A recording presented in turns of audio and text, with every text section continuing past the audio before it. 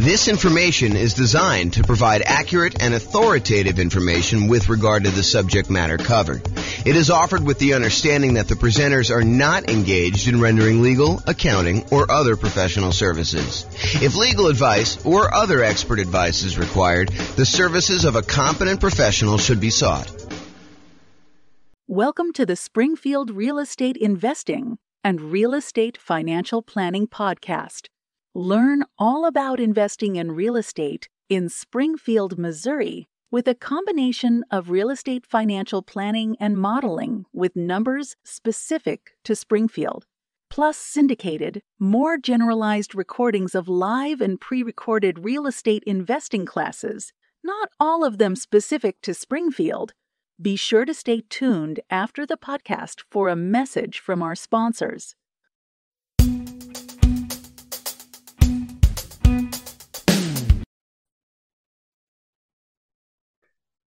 Welcome, everyone, to the Investor's Source, your source of all wealth and wisdom.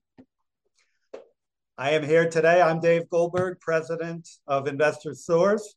I am honored to have with us today a friend and someone I've known for basically back to the beginning of our company about 11 years ago, James Orr. James is one of the top real estate people in all of Northern Colorado. He's been a broker for Your Castle Real Estate for many, many years, focusing now on real estate education and real estate financial advising, which is a cool thing I haven't heard of much. So welcome, James, and I want to give you a little opportunity to introduce yourself. Tell us a little bit more about your background and what you've been doing these days. Thanks, Dave. I appreciate it. I'm James Orr. I took sabbatical probably about a year and a half ago now. Did sort of like a test retirement from real estate brokerage, and it turned into more of a full-time retirement sort of thing. But in my spare time, I'm working on our software that does financial modeling of real estate investments for like mom and pop landlords, primarily. Like, how long will it take you to acquire the number of rentals you want, and how risky is the strategy you're considering versus another strategy. And so in my spare time, in my quasi-retirement, that's more of what I've been doing lately. So yeah, thanks for having me on. Oh, great to have you on. And I listened to one of your most recent seminars, podcasts, and just a wealth of information about different ways to invest in real estate, especially with changing market conditions. And I've always been impressed by your mastery of some of the creative ways to purchase real estate and your real strength and analysis of deals and of portfolios. Really good stuff to have when you're an investor, to really know what you're doing and know all the numbers. So James, again, welcome. I think what's on the mind of most investors these days is the tumultuous market conditions that we're experiencing now and the changes, particularly in interest rates. We got inflation, we got a stock market that is plunging, if you will, just never know what it's going to do. And investors are really not used to that for the past 14 years or so. We've had kind of tailwinds behind us. Conditions have been great. That's made our lending much easier, but now things have changed. So just want to see from your perspective as just someone in the know about how some of these things affect market conditions, what do you think is this going to mean for the real estate market? What's it meaning right now? And what do you see coming at us in the next year or two? Wow, where do I begin with that? How can I even start to do that? So the first thing I'll start with, I was thinking about this a little bit when you asked me to kind of be on and do the call. And so I went back and I did some research, and it turns out it was a good idea to do this research. So I went back and I looked through the 30-year mortgage interest rates going all the way back to 1970. And I wanted to find out, how crazy is it that we're seeing, at the time of this recording, probably around 7% interest rates, give or take a little bit if you're doing owner occupied or investor. And I wanted to know, is this like really extreme, or is this like a still relatively low sort of interest rate? And so I went back and I looked, and what I did is I did a percentage of the time every month that was above this 7% threshold. And Dave, I just guess how much percentage wise over the last 50 years, I think it's 52 years or so now, how many over the last 52 years, what percentage of the time were we above 7% as an interest rate? Do you have a guess? I've kind of listened to what you've been speaking about and doing some of my own research. I'm gonna guess 73% of the time, James. No, it's not quite that high. It's 58% of the time. Wow. Which is still, I think, a lot higher than most folks would imagine. They think, oh my gosh, we've been seeing 2%, 3%, 4%, 5% for the last, as you said, 14 years or so. I don't know if it's been quite that long. I think when I looked at my numbers, I guess it is 14 years. 2004, I think, is the last time approximately when we were at 7%. Of course, I'm doing this without charts in front of me. I should have had those up. But if you think about that, the last time we were at 7% was like 2004 or so. So these interest rates have been really, really low. It's been abnormally low. And so we've been having this, I don't know, almost like opposite of a perfect storm, a perfectly beautiful day, where property prices have been going up, rents have been going up, interest rates have been going down. So even though property prices were going up, interest rates were going down, which meant for a while, properties were still on sale, even though the prices were higher than they were before. If you kind of think about what your monthly payment would be when you're buying the property, it's actually less than if you had bought the property the year before, right, which is crazy to think about.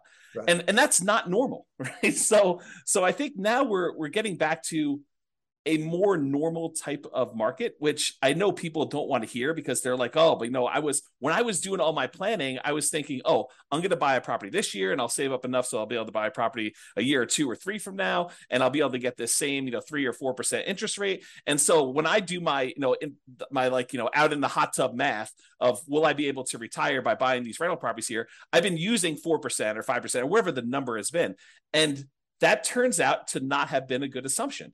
And I think right now we're seeing a market where demand is still really strong. The number of properties for sale is down, so we're seeing like a lowering of inventory.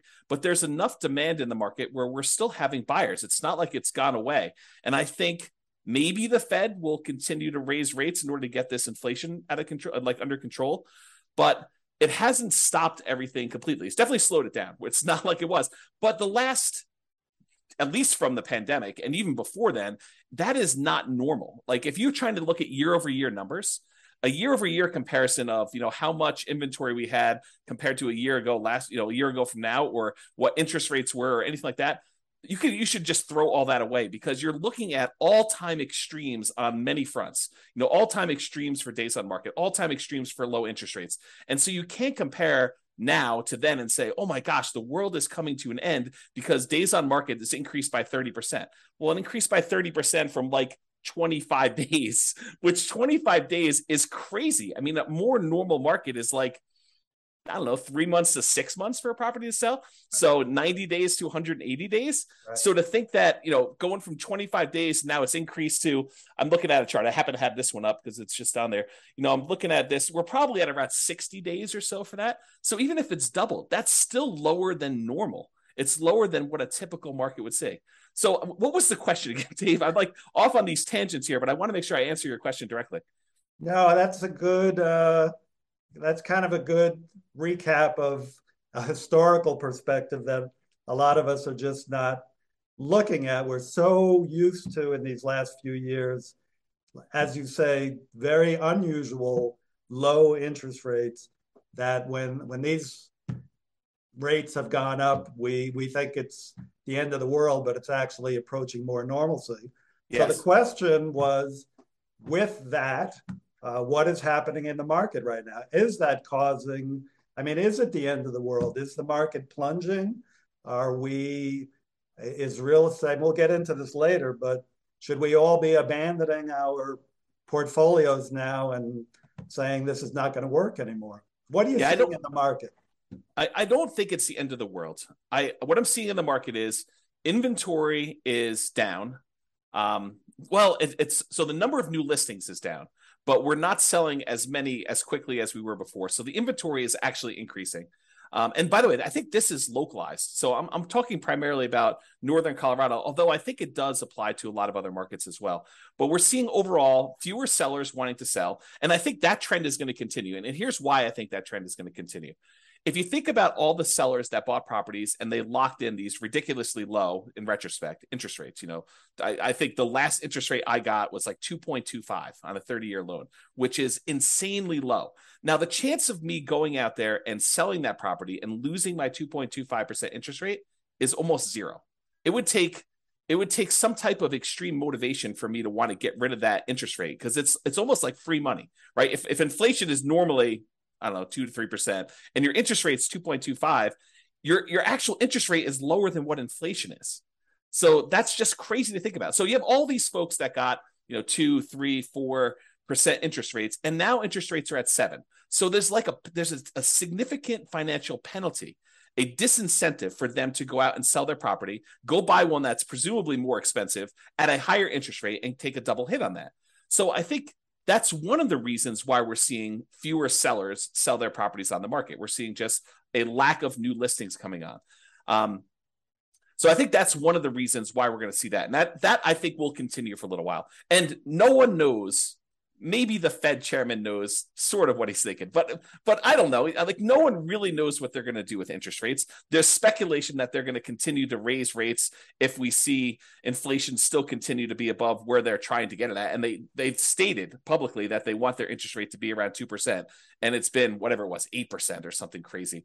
So they need to go down quite a bit. And so one of the levers they kind of pull on in order to adjust inflation is they raise interest rates to try to slow down the economy. And that may hurt. I mean, that may really punish a lot of folks in the economy. We're seeing prices of things go out of control, which is what the inflation is measuring and how they're trying to get it under control. But they're really trying to push those rates up in order to get inflation under control and get the economy there. But that may slow down things quite a bit. So all the buyers that were struggling, affordability is at like all-time lows. We're seeing prices go up really, really high over the last few years. And now with a combination of those and the really high interest rates, affordability, which is a measure of both those things, it's basically how affordable is a property based on the current price and the current interest rates that they can get on those. So affordability is like way, way down. And so you have a lot of folks that are priced out of buying houses, and they're really struggling to do that. So you take a big pool of the market that you used to have there, and you kind of pull that aside. Now, one of the things that is helping us is, unlike the 2007, 2008 sort of period where it was really, really easy, the availability of financing was at like all-time highs. We were trying to like encourage the economy by allowing almost anybody who wanted to get a mortgage to get a mortgage. So that was way up. It has not gone up. So this is very different than 2007, 2008. The availability of mortgages is really, really low right now, a very safe place to be for making loans. But I don't know, you've got these kind of factors of sellers not wanting to sell, so fewer properties available for sale, but you still have some demand for people who want to go buy properties, except they're kind of forced to do it at these high prices and these really high interest rates, which hurts a little bit to be able to do that. I don't think you're going to see a lot of motivated sellers, at least in the short term. And one of the reasons why I think that is, you've got all these folks that they bought 1 year, 2 year, 3 years ago, and property prices have gone up 5, 10, 15, 20% in that really short amount of time. So even if they're motivated, they could go out and sell their property with a real estate agent and be out of it without having to be upside down or any type of really crazy motivation. So I don't think we're going to see a lot of motivated sellers in the short term, at least. That may change. I mean, who knows? Do I think prices are going to go down? Maybe. I mean, is it unreasonable that if you've had a roller coaster going up like really, really fast and gaining 5, 10, 15, 20, 25% in value over the last few years, that it kind of overshoots a little bit and it kind of has to come back down a little bit? Yeah. Do I think they're going to go down really, really low? No. And I think part of the reason why is inflation. If you think about what it costs to build a house, all the materials that go into it, the plywood, the sinks, the light fixtures, the windows, all those have significantly gone up in cost. And so there's a semi-hard floor as to how low prices can go based on what it costs to rebuild that property. And so I think we're going to see prices, I should also say, to start this off, and I probably should have started with this, I have no idea what the future holds. I am horrible at predictions. Yeah. I don't know. I don't have a crystal ball. I can't tell you what's going to happen. And I think the real answer to this is you should be thinking more than short term. I think if you give a long enough time horizon, I think everything looks like it's smoothed out, right? Like you see a little up and down in the marketplace. I think overall, over a very long period of time, real estate tends to keep pace with inflation. And so if you think about that, slow and steady over a very long period of time, real estate tends to go up in value. And so if you think about it in terms of a much longer perspective, I think that's reasonable expectation. Now, do you ask me what's going to happen in a year or two? I don't know, Dave. I really don't.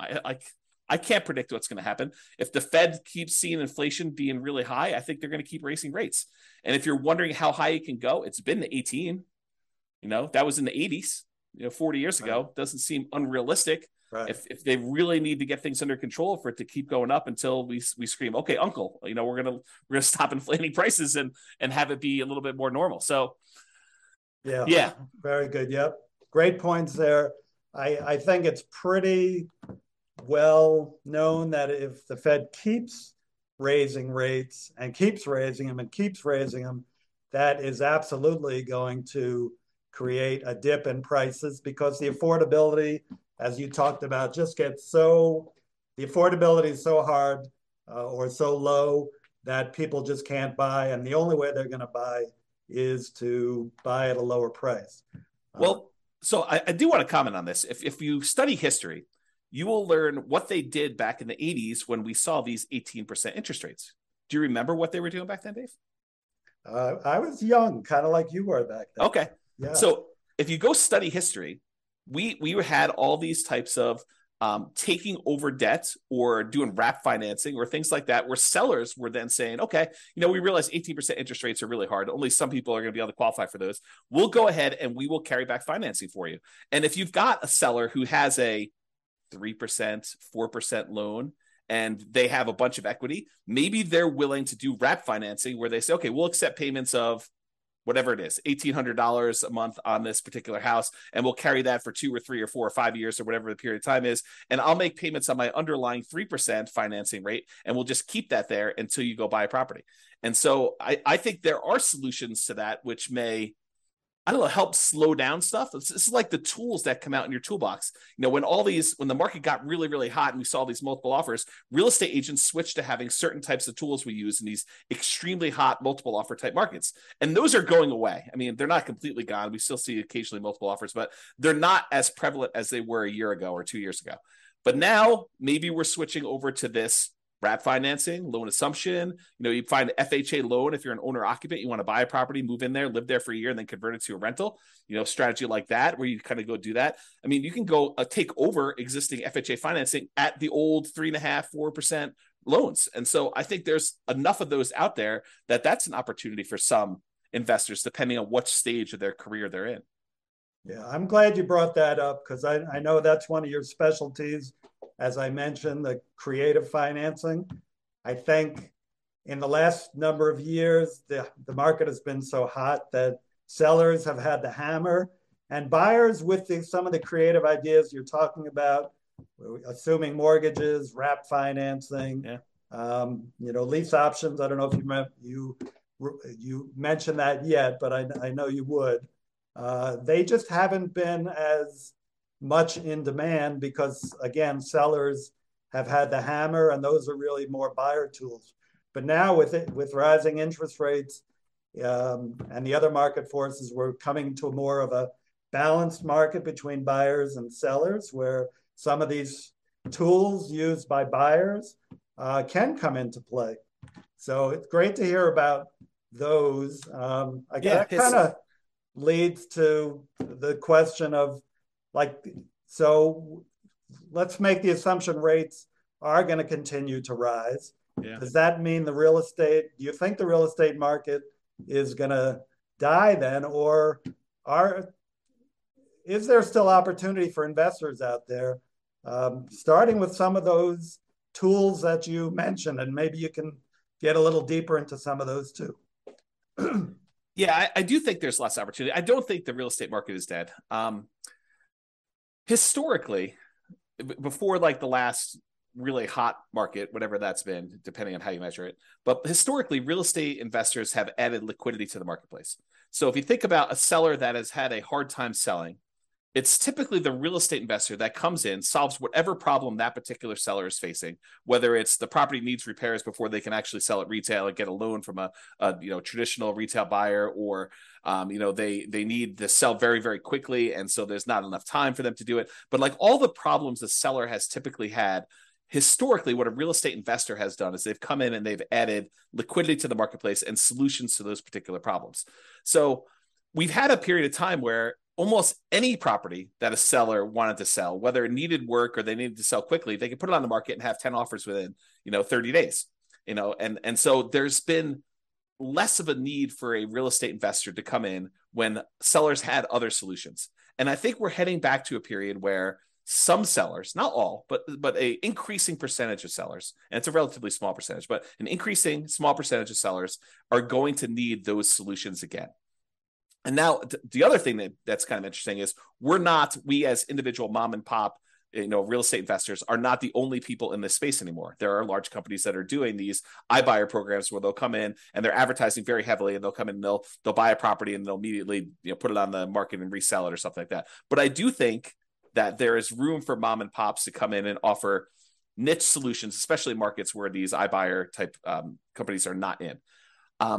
So I think, yes, in the more traditional sense, all these creative solutions and trying to buy properties at a deep discount where they need to come in and do work and they have enough room in there to hold the property for 3 or 6 months or whatever it is in order to get the property sold, and opportunities to use money like yours in order to be able to go buy and fix and flip properties. I think those solutions are still available, and all the creative ones are available as well.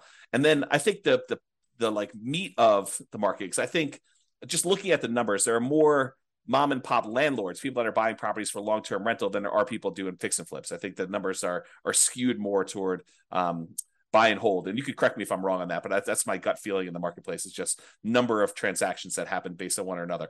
So the question that becomes, are mom and pop landlords, people that are buying properties to rent out, are they have an opportunity in our upcoming market if interest rates stay where they are?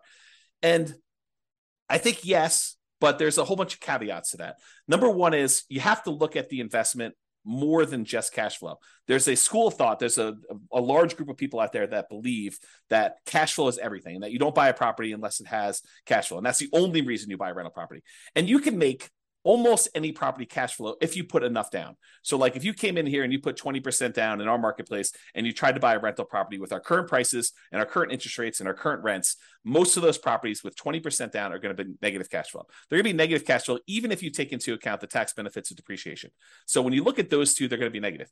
But if you increase the amount you have down, if you go from 20% to 25% to 30%, 35%, eventually, even if you get to full 100% down, you buy the property all cash, you then get cap rate. Cap rate is the net operating income divided by the purchase price, which is the amount of cash on cash return you're getting on a property that's free and clear. And so if you think about that, the more you put down, the closer you get to cap rate. Right. So your cash on cash, you put 20% down, maybe negative, and maybe, negative 10% cash on cash. You put 25% down and maybe negative 5% cash on cash. You put 30% down and maybe 0% cash on cash. You're break even. Put more than that down. Now it's sort of like, whatever it is, 2% cash on cash. Eventually, if you put 100% down, it gets to what cap rate is. And cap rate on a property might be, 4, 5, 6, 7, 8, 9%, depending on what market and what type of property you're buying, somewhere in that ballpark. So I think you need to look at the overall return you're seeing on that investment. And that would include a speculative guess as to how much appreciation you might get. I think you need to look at that and say, my best guess is over the long term, I'll see about 3% a year on a property, just kind of guessing there. You have to look at what amount you're paying down on the loan if you got financing. So your debt pay down portion of it, that tax benefit of depreciation, and the cash flow you're seeing on the property. And if you add all four of those together, and technically you're supposed to include the return you're getting on the reserves you set aside for owning a rental property, I should punish myself, slap myself for not saying that. But really, it's those five. It's the four from real estate and then the reserve money you got there. But if you add up all those and to say, okay, I'm getting, let's say it's 0% cash on cash, maybe 3% from my depreciation amount, maybe 3% times 5 because it's leverage on the appreciation, so that's 15, and then maybe your debt pay down. I know if you put 20% down on a property, the return you get on that 20% down payments over the course of the life of the loan is about 5.51% per year. If you put 5% down, you do like a nomad property, it's 10.51%, but that's a different discussion. But if you look at all those together, you're probably looking at, around 20% overall return, even though your cash flow might be negative. Well, if you think about that, Dave, how bad is a 20% return on investment? James, that's still a good return in anybody's book. Yeah. And so I think that's the thing you need to look at. You just say, okay, look, cash flow is ugly. And I definitely need to set aside the money for that negative cash flow. If I'm going to buy a property and it's going to be negative, you have to say, okay, I need this amount for down payment. And let me go ahead and set aside a year or 2 or 3 of negative cash flow up front just to be prudent about this and kind of hold that. But then I think over time, rents tend to kind of creep up with inflation a little bit. And so eventually your negative cash flow will go down.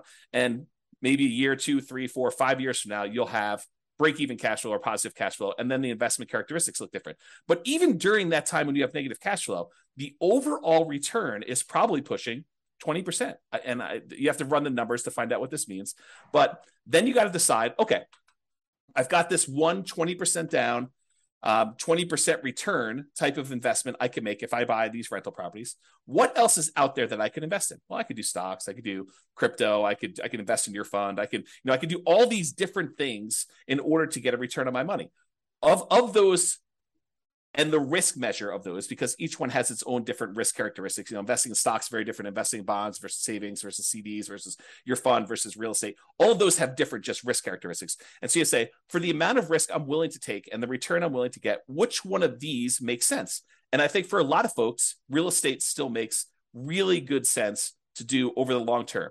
If you tell me I'm buying it and I'm getting out in 6 months, I don't know. I mean, unless you're going in there and adding value by doing some type of fix and flip, or you're adding some type of value to the property. If you're just doing it to speculate in the market, probably not, especially since the cost to get, especially out of the investment, tend to be pretty significant in real estate compared to other investments. But I think you look at that and you think, where else can I get this return? And is that a worthwhile risk to return kind of trade-off for me to make? And I think for a lot of folks, it is acceptable. Awesome. Of course, my fund is number one, but real estate is a close second. Actually, I've invested in both and done very well in both. Just want, I think just to kind of summarize what you said, and you gave us some great information there. It's just, it might be a tough time now to buying is a little bit, you're going to pay a little bit more, your cash flow may not be even positive in properties you're going to pick up. But historically, and as you said, historically, we're really not that much higher now with rates than we have been in the past. The greatest builder of wealth has always been real estate and should continue to be. You still got to buy very intelligently and hold for the long term, but real estate can still be a great investment over time. Dave, I want to add one more thing to this discussion if we can. So I did a podcast episode. It's probably like 2 weeks ago now. And one of the questions that came up was, with interest rates at 7% and having this negative cash flow with a reasonable 20% or so down payment, is it better for me to go ahead and save up money to buy properties free and clear, where I get rid of the kind of like the interest rate component of this, where I have negative cash flow, or it's ugly to have this negative cash flow on a property. And so I went and I did some analysis, and for just this one kind of sample case, it's a reasonable person saving 15% of their income. I figured out how long it would take them if they saved up 20% down. I did 15%, 20%, and 25% down. But for the 20% down number, I had them save up 20% down, buy a rental property, save up another 20% down, buy another rental property. And I figured out how long it would take them to be financially independent. Then I had the same exact person saving the same exact amount of money, buying the same exact property, but instead of putting 20% down, they saved up until they had to buy the property free and clear, where they didn't have any mortgage on it at all. And so the question I have for you is, how much longer did it take the person who is saving up to buy properties free and clear to be financially independent as the person who is putting 20% down and buying leverage rentals? What do you think the difference in time it took was? I'm going to guess 1 year, James.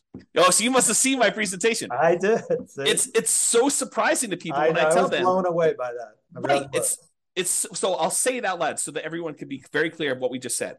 The person who saved up 20% down, bought a rental property, then waited until they had another 20% down, bought their next rental property, and they kept buying those rental properties as quickly as they could until they got up to 10 rentals. And then how long did it take them to get to the point where they had enough money coming in to be financially independent versus the person who saved up and bought the property free and clear with no loan at all. And it took them like 20 something years to buy their first property to be free and clear. And then the next one was much, much faster because they had a lot of extra savings from that one rental property. But it only took them 1 year more to be financially independent than somebody who is buying the rental properties and buying them with 20% down. And I think that blows people's minds. So if somebody is out there thinking, it's really hard for me to pull the trigger in this market, just save money. Invest in something else, invest in your fund or invest in stocks or whatever makes sense for you in the meantime, while you're waiting to save up your money. And then when you're ready to buy a rental, whether that's buying a property that's free and clear or buying a property with 50% down where now it does cash flow, or 30% down, or whatever the numbers make sense. But don't stress out. It's not that much longer for you to be financially independent if you take your time and you save up and you buy these properties free and clear. And the risk dynamics of a free and clear portfolio, very different than the risk dynamics of someone putting 5% down or 20% down or 25% down and buying rental properties. So a lot of good points there for people think highly leveraging is the way to go. And I'm not going to poo-poo that because I did that, but I've also done the strategy of buying and paying down properties and having them free and clear. And that for me and other investors I know has worked really well, getting properties paid off. Yeah. So looking to wrap up now, I think, again, what's on the mind of a lot of investors, James, is like, how is what's happening now different than what happened in 2007, 2008? How would you describe what's different? I mean, you started explaining that already, that, conditions are different now, but maybe you can wrap up with that. Do you think we're heading into another 2008 or are things different now that we're not going to see a crash and maybe more of just a leveling out of the market? Yeah, so I can't predict whether or not we're going to see a crash or a leveling out. I really don't know. And I would have thought, if you had asked me like right when the pandemic was hitting, what was going to happen in the real estate market, I would not have predicted it's going to go up whatever it is, 30% in 3 years or something like that. I would not have thought that at all. And so my prediction skills are very lacking. I will tell you, looking at the numbers, the real estate market is very different than it was in 2007, 2008. So the number one thing I can think of off the top of my head is the availability of credit to people with questionable credit scores is very different. Like, we were giving loans to almost anybody who wanted a loan at that point. And we were giving a lot of them, nothing down or, 3%, 5% down loans to people that probably shouldn't have been getting loans at all.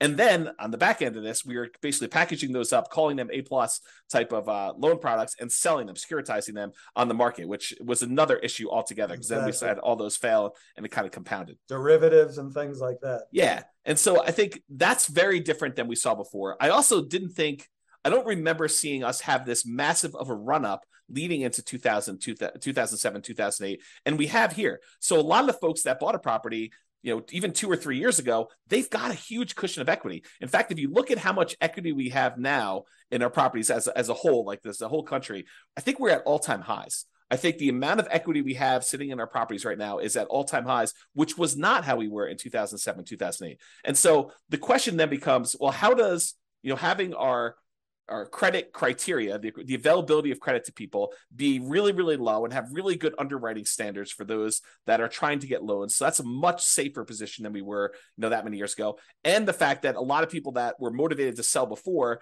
that, if they needed to sell, they probably could still sell and actually break even or come out of it with a little bit of profit in it, that they'd still have this or be able to borrow against it if they need to kind of hold on to some stuff. Having that be different, what impact does that have moving forward, even if rates get much higher than they were in this kind of like pre-2007, 2008 period? And I think that that's going to make a big difference. I don't know if it's going to save us from whatever might happen. I mean, because I'm sure we could screw it up if we wanted to, right? There are things the Fed could do. There are things that we could do as a group to kind of make this go ugly. But I think overall, it's very different than it was in 2007, 2008. And my best guess is that even if we do see a softening or slowing down of appreciation rates or giving a little bit back, I don't think we're going to see a massive kind of decline in the market like we did then. But who knows? I really don't. Thank you. Yeah, just to add to that, from a lender point of view, as you said, the availability of credit is not as great. The underwriting standards, there are no doc loans. Maybe some are doing those, but those are not really part of the picture anymore. You've still got a housing shortage right now that really began back in 08 when people stopped building, and they've never really caught up. And you have, like in areas like Colorado, still high desirability, which is going to keep people coming and propping up those prices.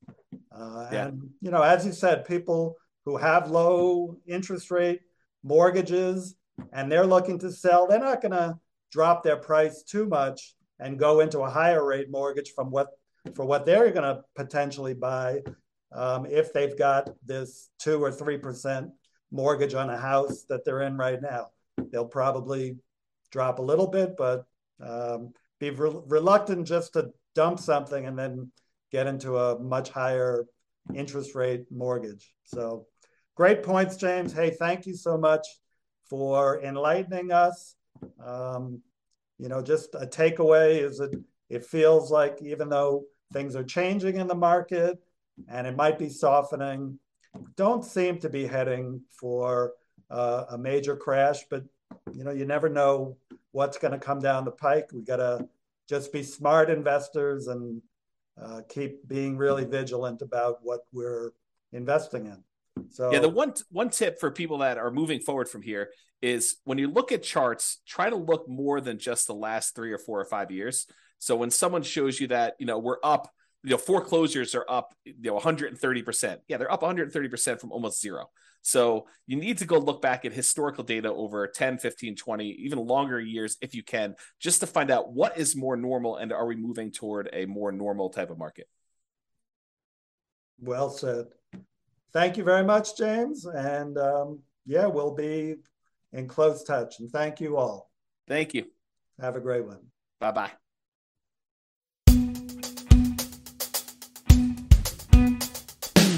With home prices up, mortgage interest rates up, and rents up, but not quite enough to counteract the higher prices and interest rates, cash flow on rental properties in Springfield is harder than ever. Book a call with the Real Estate Financial Planner to apply our proprietary 88 strategies to improve cash flow on your rentals. See the show notes for a link to schedule your call and improve your cash flow today. If you're a real estate agent, lender, or professional in Springfield that wants to help our real estate investor listeners, consider reaching out to learn about collaboration opportunities with this podcast. We'd love to add more value to our listeners by having you assist our investors buy, sell, and finance their real estate investments. See the show notes to schedule a call to discuss collaboration opportunities